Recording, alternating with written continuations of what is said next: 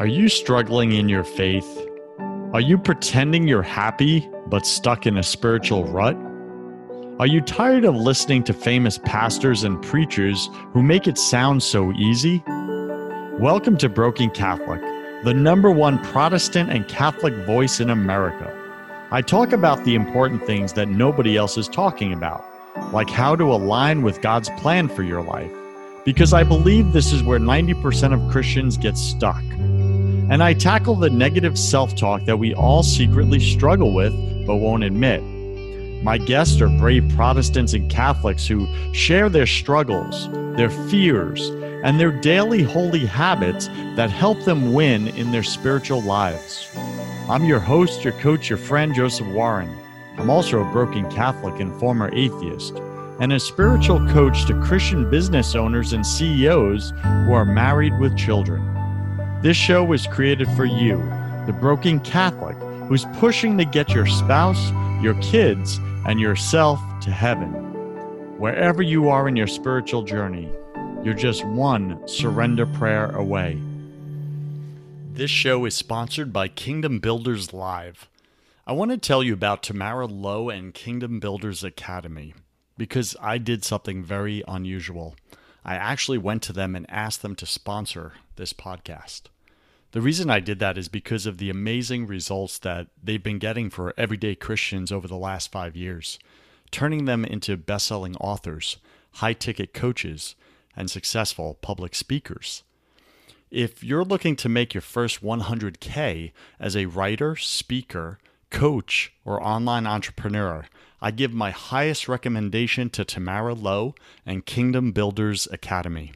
I've personally gone through her training, and I hired her to be my coach to help me get to the next level in my business. Now, Tamara Lowe is a New York Times bestselling author and has worked with world leaders like George Bush, Billy Graham, Colin Powell, Mother Teresa, Peyton Manning, and many more.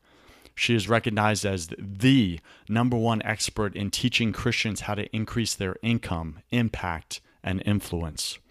Now, coming up very soon, Tamara is putting on a free 3-day live online event called Kingdom Builders Live that will show you how to go from 0 to 6 figures in as little as 12 weeks as an author, speaker, coach, or online entrepreneur. You can get all the details and register for free at www.kingdombuildersevent.com.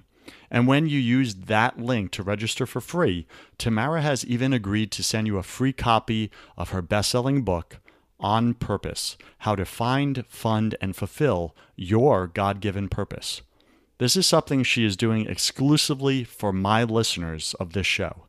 So register now for Kingdom Builders Live and get a free copy of Tamara Lowe's book at kingdombuildersevent.com. Listen, if you've ever wanted to write best-selling books, impact lives as a public speaker, launch your own coaching program, create online courses, or start an online business, then your next best step is to register for Kingdom Builders Live, a free 3-day live online event. You could grab your free ticket now and get a free copy of Tamara's book at kingdombuildersevent.com. That's kingdombuildersevent.com. And now on to today's show. Today, my featured guest is Gia Chacon. She is a humanitarian motivational speaker and the pro-life director of Bienvenido US. She first began her humanitarian efforts in 2017 and has since traveled to Central America, East Africa, and throughout the Middle East. Now, during her time with the refugees, she has had the opportunity to speak with them about the atrocities that they faced and the horrible acts of violence they suffered for refusing to renounce Christ.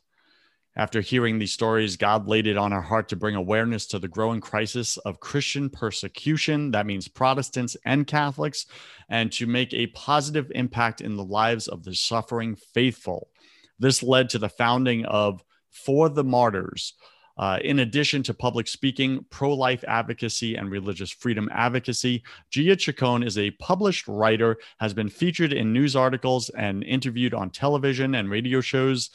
Daily, she impacts culture through her social media account on Instagram, Genuinely Gia, at Genuinely Gia. You can find her at forthemartyrs.com, forthemartyrs.com. I got connected to her through her Instagram account. I kind of looked her up, saw what she was all about. I only bring the best of the best to you, BC Nation. And Gia is one of those people that is living out her faith. She's doing it authentically, unapologetically, and boldly in an area of adversity and violence, right? Christian persecution. So I want to bring her here today to speak into your life, because there's adversity in your life that maybe you've been running from instead of just facing it head on with God. And maybe there's a calling that God has put on your life. In fact, I know there's a calling that God put on your life, and maybe you've been resisting it for months or years.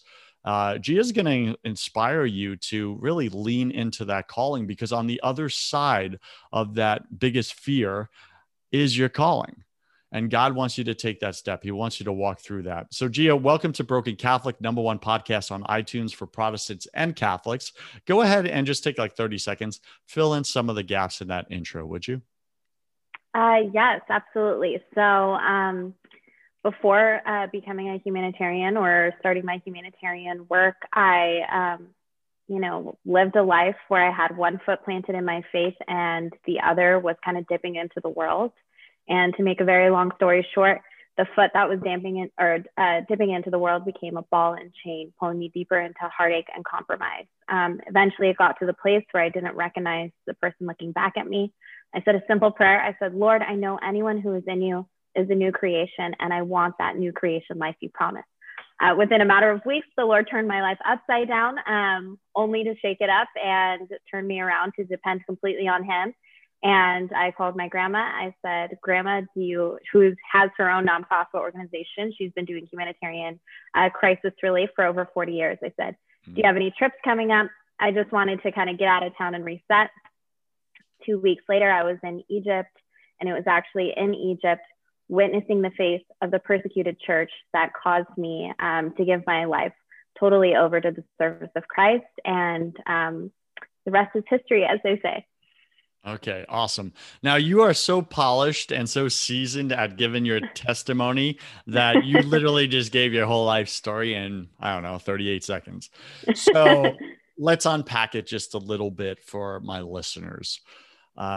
So first off, go back in time where you were raised. Were you raised in faith? Were you raised without faith? Like, paint us a picture of early childhood into your teen years, would you?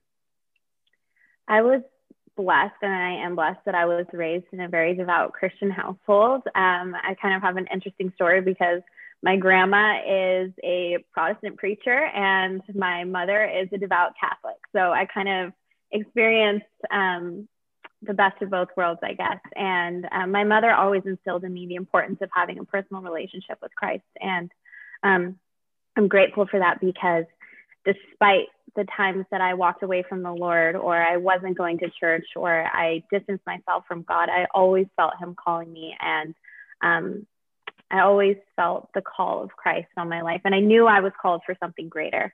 And so as time went on, I think we all struggle with this. We try to live our lives without Christ, or we try to figure things out on our own, or we think that our way is better. And especially as young people, we give in to the temptations of the world. And that's exactly what I was doing. I was so focused on my career and what I thought was my dream job, and, filling my life with so many things that weren't the Lord. And as I said, eventually I looked in the mirror and I didn't recognize the person looking back at me. And being raised in the faith and having that influence from my mother and my grandmother, I knew that there was more for my life, and that wasn't who God called me to be. So I said the simple prayer, said, Lord, please come into my life and make me new. I want to be who you've called me to be. And as I said, I called my grandmother, and thanks be to God, she said, yes, we're having a trip coming up and you're welcome to come with us. And that was really the beginning of the transformation, because even though we make the moment or we make the decision in a moment to give our lives to Christ, there's so much transformation that follows that. And I believe we're on a lifelong conversion. So we're constantly giving ourselves over to Christ and his will for our lives.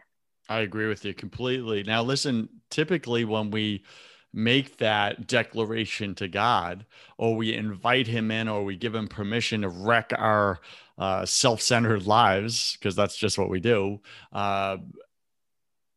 he comes in a gentle way and sometimes in a forceful way, depending on what we need. And there's a surrender of the things that we built ourselves. And we have to give it to him and hand it over and say, God, okay, this is the thing I cherish most. I really don't want to let go of it, but apparently you want it in order to make me into that new creation. It's got to be removed. It's blocking your best for me. What were some of those things, or what was that biggest thing that you found yourself resisting in or letting go of, giving over to God? What was it? What did you have? I think really it was control of my life as a whole, because I'm the type of person who likes to be in charge 24/7. I'm like the natural person. If there's a group, I'll be the first person to say, okay, this is what we're doing. So it was really every area of my life. I had to quit my job. I knew that when I said that prayer and the Lord turned my life upside down, it was crazy because things started happening in my career that within a matter of days, where I said, okay, I know that this is totally the Lord turning everything upside down. And so I made the really difficult decision to quit my job. I had no idea what my life was going to look like. I had no idea what I was going to do next. And I, as you said, just kind of made the tough decision, but I trusted the Lord that there was something better. And I trusted that his call was greater than what I was doing, which is a really difficult decision to make, even though it sounds easy speaking about it in retrospect. But I also had to remove my friends. Naturally, I had to separate myself from people that were not influencing me to be who God has called me to be.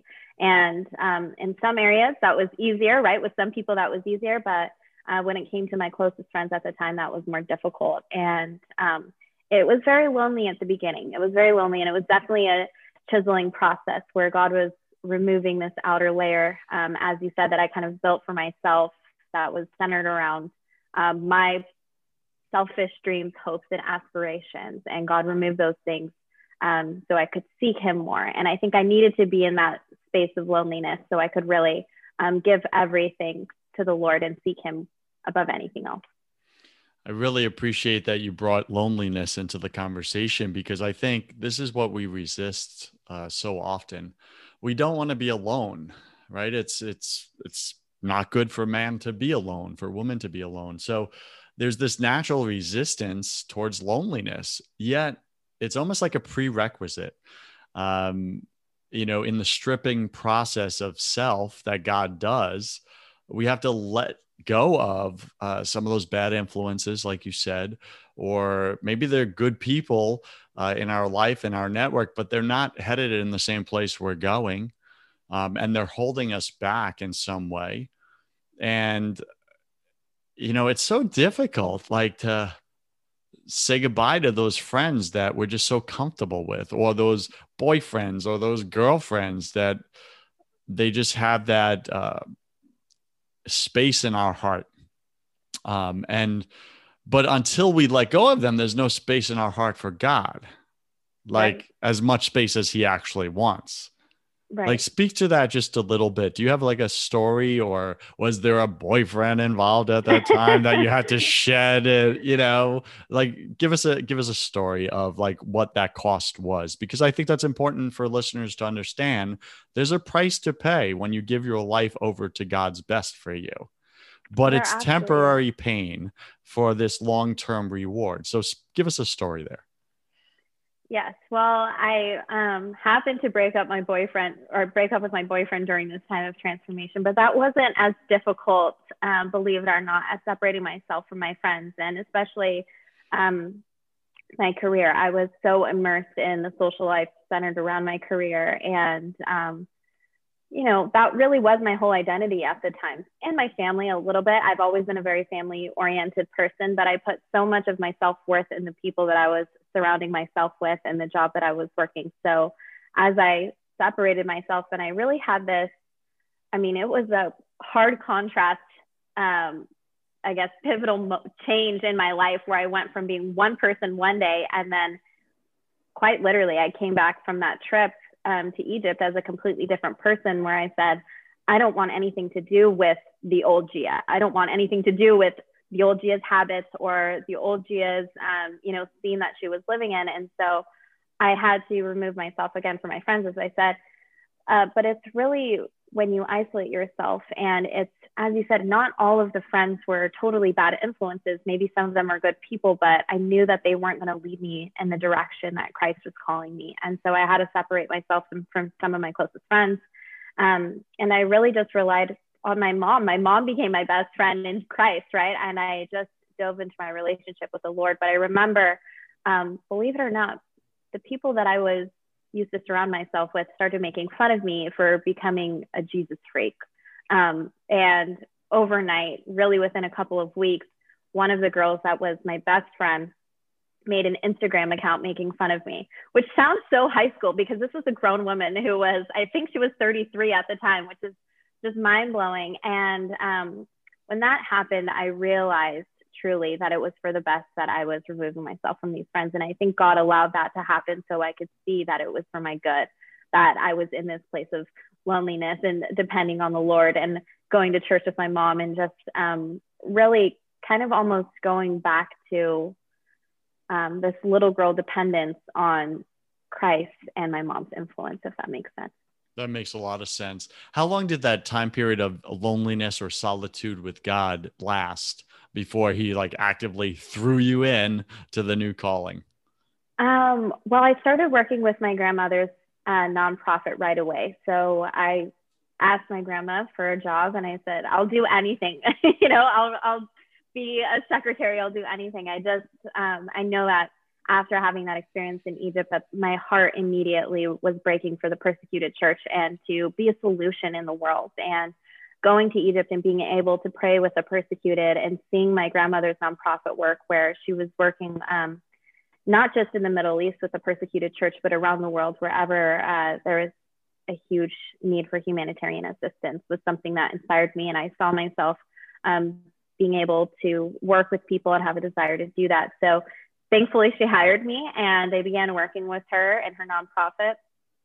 And really, that period of loneliness lasted almost a year, where I had friends and I had people in my life, but it wasn't the way that it was. And I didn't really find my people and come into my full calling until truly, actually 3 years later, was when I realized what God was specifically calling me to do. So the first year was very lonely, but as I went through the 3 years leading up to where I found the call for God, or discovered my call to work specifically for the persecuted church, I trusted the Lord the whole time. And I kept writing in my journal, Lord, I don't know where you're calling me, but I'm trusting you.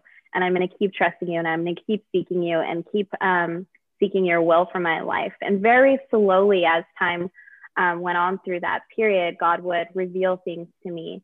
And eventually I understood, okay, God is calling me to start my own nonprofit. But it's definitely a process, and it's a lot of surrender and continuing to trust the Lord. And every day, every moment, making the decision, Jesus, I trust in you.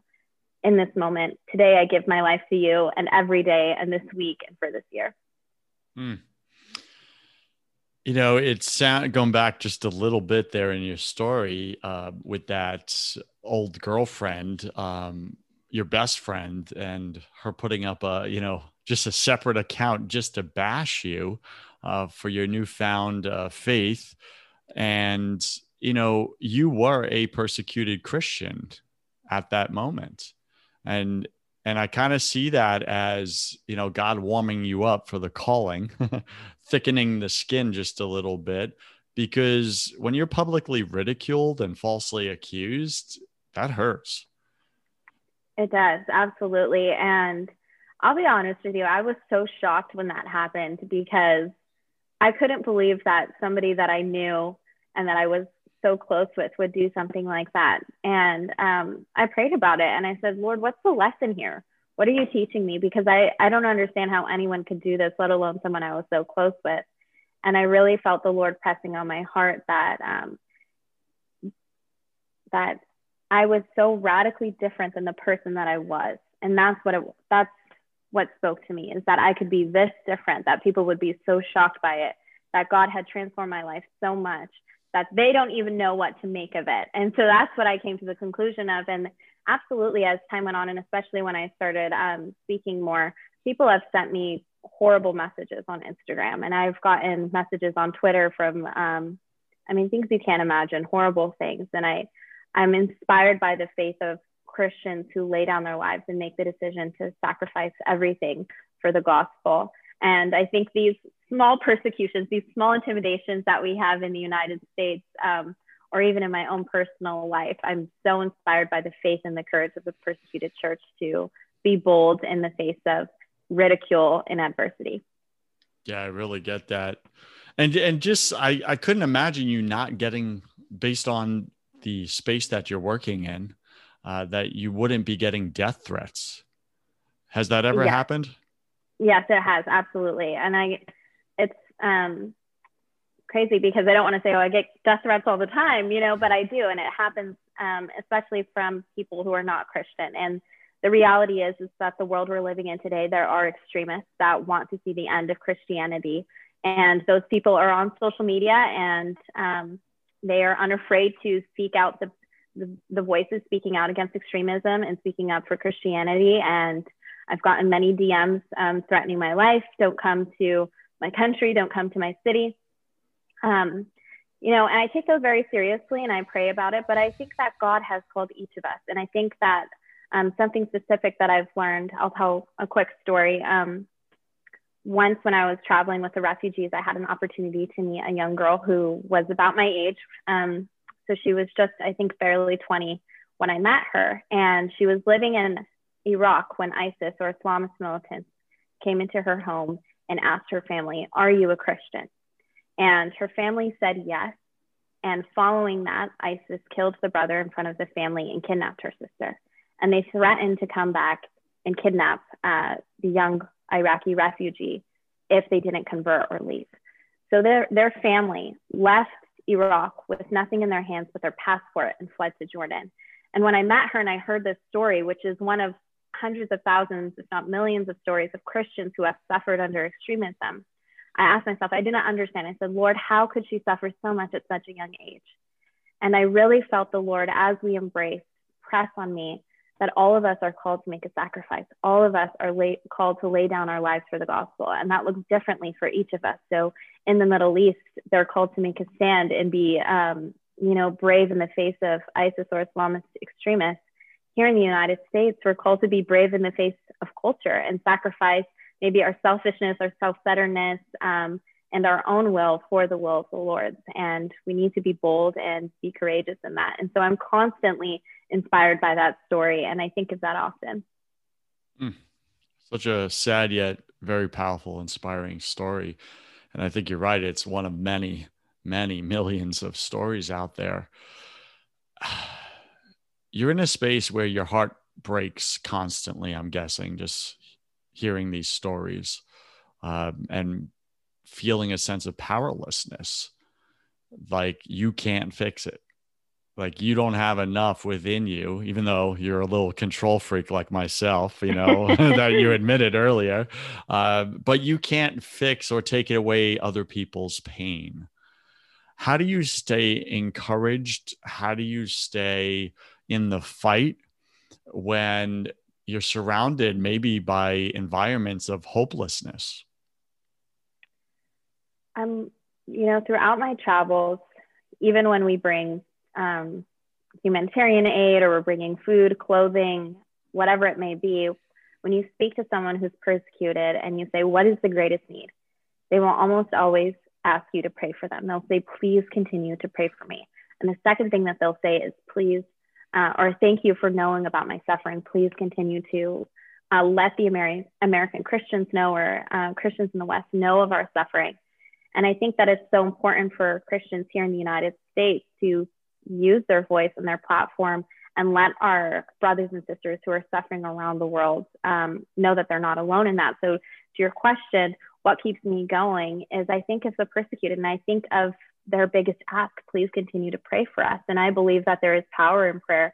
And I believe that there is power in the individual's voice. I think that God raises up our voices and that no voice is too small.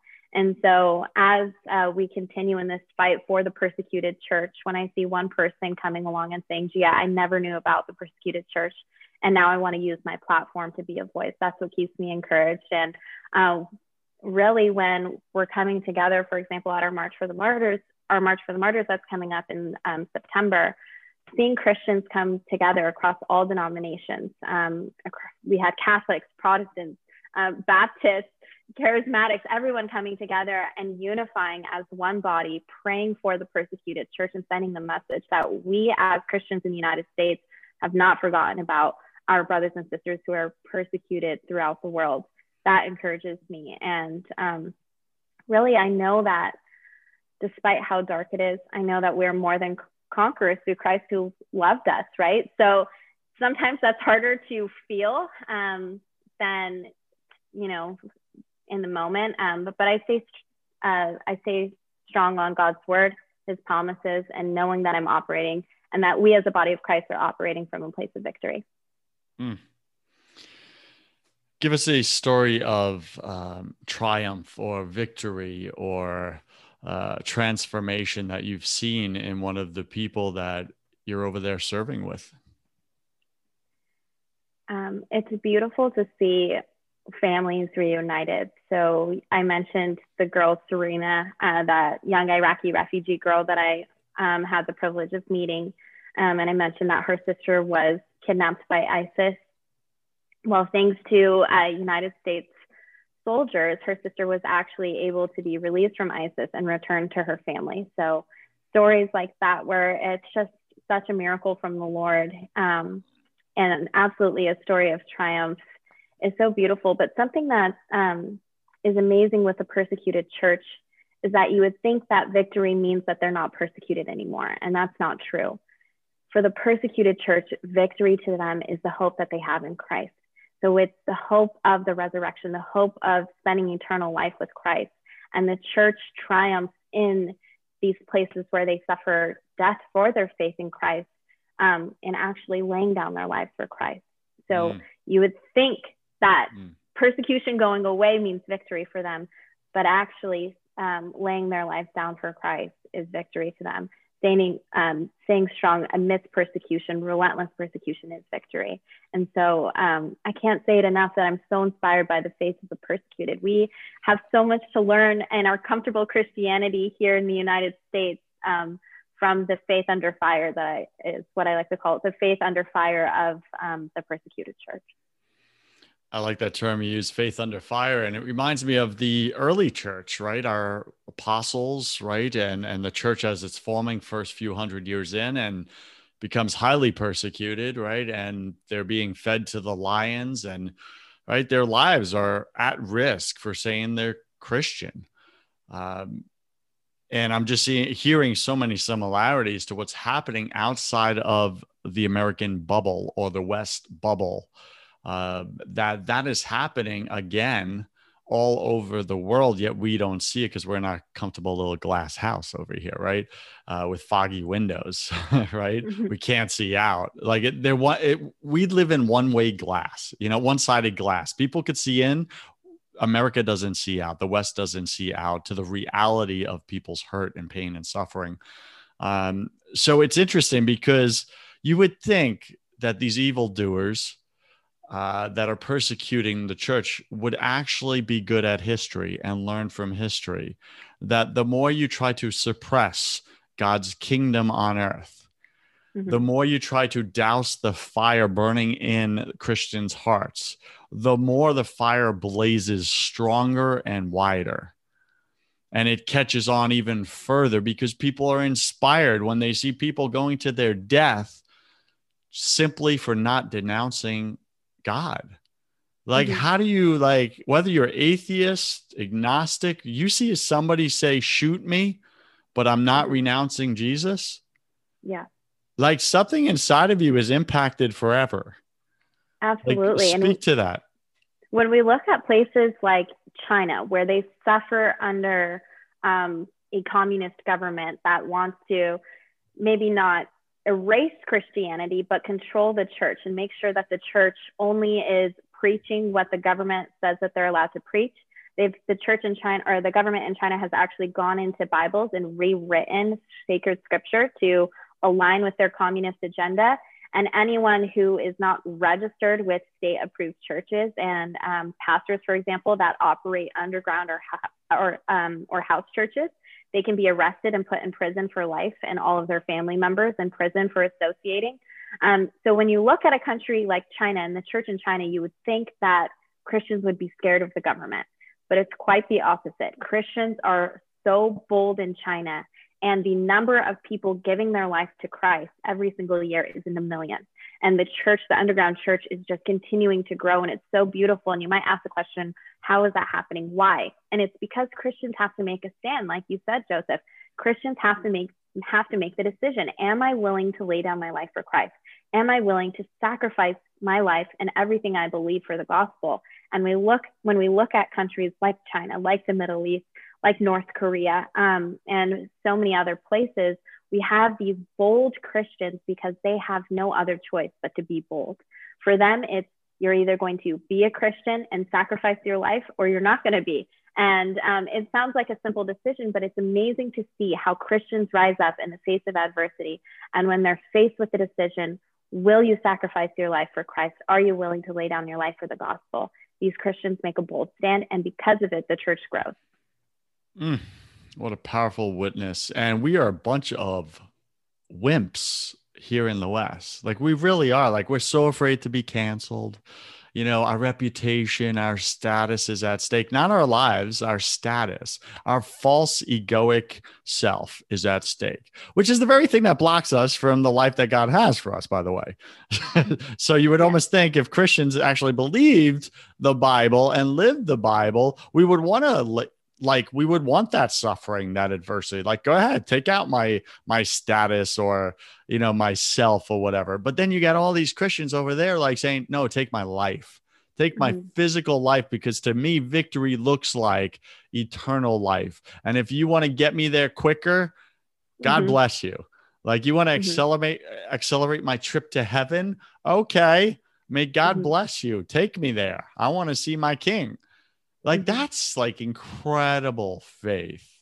And it's the faith we're all called to.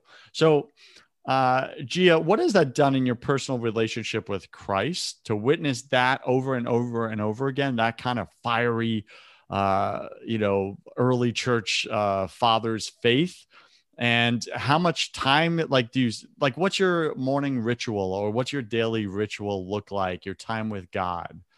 Speak to that. Well, so the first time I went to Egypt was I was actually a little girl. I was like 11 years old, I think. And even from that young age, I remember being so inspired by Egyptian Christians. I remember going to a pastor's conference with my grandmother when I was just 11 years old. And I remember just feeling the faith in the room, if that makes sense. You could feel how on fire the Christians were. So even at a young age, I remember that. But when I returned in my 20s, and I realized for the first time that Egyptian Christians were persecuted for their faith, and that it wasn't just older generations. It wasn't just, our grandparents and our uncles and aunts, right, age, that were willing to lay down their life for Christ, but it was young people my age and even younger, that were willing to sacrifice everything for Christ. It inspired me so deeply. And I thought to myself, I'm barely able to make it to church on Sunday, let alone give my life to Jesus. And these people are willing to die for Christ every single day. And I was so inspired by their faith that in Egypt, I made the decision to give my life to Christ. And constantly, as I'm hearing stories of the persecuted church, it presses on my own soul and my own spirit to surrender. And it's constantly a reminder of how much Christ has sacrificed for us, and how we are called to sacrifice our lives for him. In scripture, Jesus says, let any man who should come after me deny himself daily, take up his cross and follow me. And I think a lot of times we forget this, deny ourselves daily. And so it's a daily sacrifice we're called to. And in my own life, as far as when I look at the persecuted church, I'm inspired by their sacrifice. I'm inspired by their bold witness, but I'm also inspired by their dedication to meet together, their dedication to continue to have that Christian fraternity and to hold church and to meet together and to build up the body of Christ. And so I think that's another lesson that Christians here in the United States, especially with what we've seen in this past year, is to remember our biblical duty to meet together. And as Christians, we're called to not forsake the gathering together and to continue to build each other up. But I think, to be honest with you, Joseph, I think something that I struggle with often, and I ask myself, is if it ever came to it, could I lay down my life for Christ? That was my next question, girl.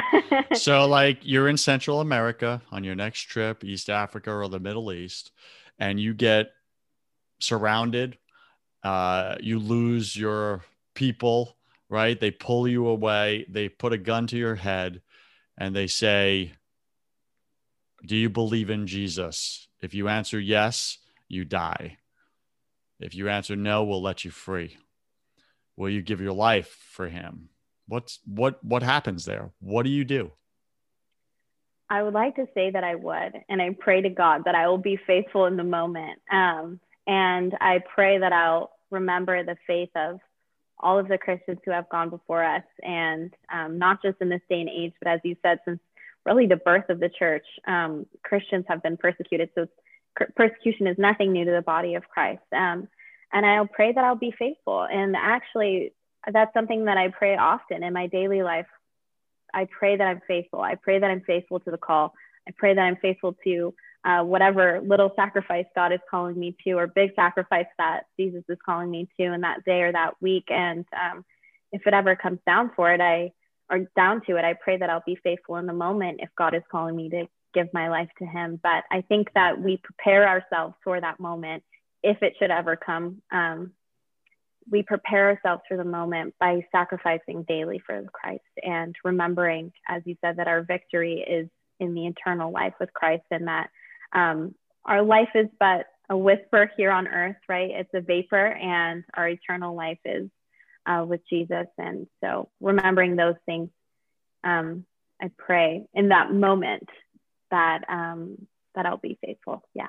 Thank you. That's a very honest and transparent answer. None of us know what we're going to do until we're in it. It's like Mike Tyson said, everybody has a plan until you get hit, right? Mm-hmm. And it's the same thing, I think, in the spiritual life. You know, Jesus says there's no greater love than to lay down your life for a friend. And then he went first and showed us what it looked like to love us that much and lay down his life. And he asked each of us, as you're saying, Gia, are you willing to lay down your life for your friend Jesus? Are you? And BC Nation, I ask you to sit with that question. No other question today. That's your homework this week, is sit with that question and get honest with God. Are you willing to lay down your life should he ask for it? For him. He went first. He did it for you. He was willing. He proved it. We have historical evidence. Are you willing to do it? And if you're not, listen, it's okay. That's a starting place. But go tell him that. God, I love you, but I don't trust you enough to give you my life yet. Help my unbelief. Give me stronger faith. I want to do what like Gia is doing. I feel inspired to do that or do it differently. But I want faith like that. I want faith like the persecuted church. So God, take whatever you need from my life in order to put that new life into me. BC Nation, will you ask that of him? Or will you sit complacent in your comfortable Christianity, like Gia says? I mean, this is real. I have to ask myself that. Am I going to take a bullet for God? Yes or no?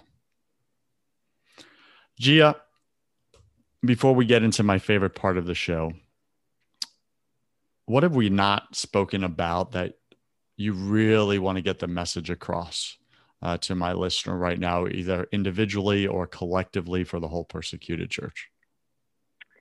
I would encourage every person listening to research stories about the persecuted church, to look into the lives of our modern day martyrs, of people like the Iraqi refugees, like the church in China, and to read and listen to what our brothers and sisters are going through for their faith. And, scripture teaches us that when one member of the body of Christ suffers, we all suffer. So we're not excluded or separated from the suffering of the persecuted church in any way. And just like the persecuted Christians need our voice and our platform to raise awareness about their plight, we need the faith and the courage of the persecuted church here in the United States. So I would encourage everyone to research into the persecuted church. And if you would like to do that, you can join us at For the Martyrs, and that's our website. You can go to forthemartyrs.com or connect with us on Instagram at March for the Martyrs.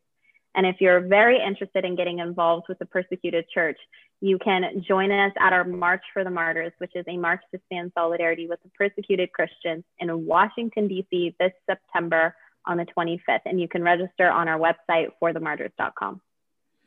Powerful. Let's get into my favorite part of the show. Welcome to the confession round. This is where I'm going to ask you 10 quick fire questions. You'll have about 3 seconds to answer each. Don't overthink it. It's just for fun. Are you ready? Yes. What's your favorite thing about God? His mercy. What's your least favorite thing about God? How much he trusts us and how often we fall short. God, what were you thinking there? What are you most afraid of? Not being faithful to his call. Yeah. I believe we're all struggling with something at any given moment of our life. It's just part of the human condition. Gia, what are you currently struggling with, either professionally or personally? I believe that I'm struggling with focusing so much on working from my own energy. And, it's that controlling aspect of, liking to be the boss of everything that I'm doing, even the things that God has trusted me with. But I struggle really quite often with operating from a place of resting in the Lord and working from a place of rest versus working to get to a place of rest. Yes. What did you spend way too much time doing this past year? Scrolling on Instagram. Why? What secret fear do you have about people? I guess my secret fear is that we don't love each other enough, and that we're constantly thinking about how we can use other people to get ahead, which I know is a really bad fear to have about other people. We should think the best in them, but I worry about that for people. Yeah. What do you wish you had learned sooner about God? I wish I learned sooner about God, about how much he truly cares about each of us individually, and how invested God is in our personal destiny, not just in the church as a whole. I wish I learned that sooner. Yeah. BC Nation, God wants to be involved in the details of your life. The details, those petty things that you think he's way too busy for. Those are the very things he wants you to invite him into. What's a new habit you want to create? New habit I would like to create is spiritually or non-spiritually? Sure. Whichever. I'm Catholic, so I would like to create a new habit of praying the rosary every single day. I pray it probably a couple times a week, but I'm trying to make the habit of praying the rosary every day. Got it. And for all you Protestants listening that just got horrified that she said rosary, and don't get scared. We actually don't worship Mary as Catholics, right? We don't worship her. And we don't believe that we can't speak to Jesus directly. Just putting that out there for all those lies circulating out there, okay? We do believe in it. If you want to learn more about that, go ask one of your Catholic friends. Hey, why do you do what you do? Why do you do extra? Catholics are known for doing extra. All my Protestant friends, they pick on me. It's funny. What is a bad habit you want to break? Scrolling on Instagram too much. Got it. Pick 3 words to describe who you are now. Outgoing, I don't know, maybe a go-getter and a lover. I love people. I wear my heart on my sleeve, as the saying goes. That's awesome. In my past life, my 3 words were little control freak. That was my past life. Probably those 2. Yeah, that was before God made me a new creation. Pick 3 words to describe who you were before you started surrendering daily to God. I can pick 2 words: train wreck. No, just kidding. No. Yeah, I would say probably very controlling and really insecure constantly. And I think that's why I wanted to be so controlling, was because I was insecure. So I was seeking that. And I think, honestly, being very honest with you, probably a little angry on the inside, misplaced anger. Yeah, I get that. And last question, Gia, if you could come back to life after you died, look your family and friends in the eye and give them only one piece of advice about everything: life, eternity, faith, business, all of it, what would you say to them? I would say to them, cherish the time that you have together and don't be afraid to give Jesus your everything. Those are the things that I would say to them. It's awesome. Any final wisdom? What's the one thing you want my listener to know about getting involved in the work that you're doing with the persecuted church? Yeah, I think, as you said, Joseph, a lot of times it can feel like, my voice, what difference is it making? What difference could I possibly make in the life of somebody who's persecuted? But as we know from the stories of the persecuted church and the things that they've said to us, it is so important that Christians in the United States are using their voice, their platform, and their freedom to raise awareness on behalf of the suffering faithful. And really, that Christians in the United States are unifying around this issue. When you're persecuted, they don't ask you what denomination you are. You're not dying more or less because you're Catholic or you're Protestant. You're dying because of your allegiance to the cross and your willingness to lay down your life for Christ. And so my message to United States Christians would be to unify around this issue. And we need to join hands as one body of Christ to pray for the persecuted members of the body of Christ. Mm. And I'll just leave you with this, BC Nation. If they're persecuting Christians, Protestants and Catholics overseas, what makes you think that they're not going to come for us? Like, sit with that for a second. Don't be that naive. If they're getting away with it overseas, soon they'll be getting away with it over here. So now's the time to rise up and defend the body of Christ, regardless of the label. If they believe in Jesus, they're your brother or sister in Christ, period. All right. So you already gave us the best way to get in contact with you. So again, go to forthemartyrs.com or at genuinelygia on Instagram, or what is the other one? March for the Martyrs, at March for the Martyrs on Instagram as well. And you could get involved if you're interested, if you want to support. Reach out to Gia if you really love her heart, you love her work. You don't have to get all in and book a trip with her, but maybe you want to support. Maybe you want to be, maybe you're listening and you're like, hey, I have a platform. I'm an influencer online.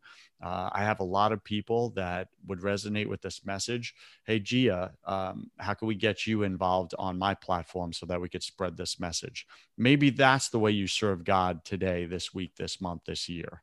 So get involved, reach out to Gia. Gia, thank you so much for being on Broken Catholic. I wish you God's love, peace, and joy in your life and in your work. Thank you so much. And thank you, BC Nation. Have you tried absolutely everything and nothing has worked? Have you tried therapy? Have you tried coaching? Have you tried counseling, Christian counseling? Nothing's worked for you, for your spouse. You just want better communication. When you wake up, do you feel like you want to crawl under a rock in the morning time? Is your brain so scattered and foggy at this point that you're not following through with things? You're not keeping your word in the matter. You're letting people down, maybe your own spouse or kids. Do you have way too much on your plate and you're getting more and more frustrated, which is turning into anger? Are you battling addictions right now? Are you an amped up or frantic person with a lot of anxiety and you're off and on of bipolar and depression medicines? If any of these you connect with, then what I do is specifically this. I do not do therapy. I do not do counseling. Those are for people that want to talk about their problems or learn different ways to cope and manage their problems. I don't do that. Reach out to me if you want to get rid of your problems permanently. Like, be done with the addiction. Be done with the medications. Be done with the escaping your life because you just feel so powerless in it. If you want those results and you want peace, it's what we all want. We're all chasing it. We had it as kids.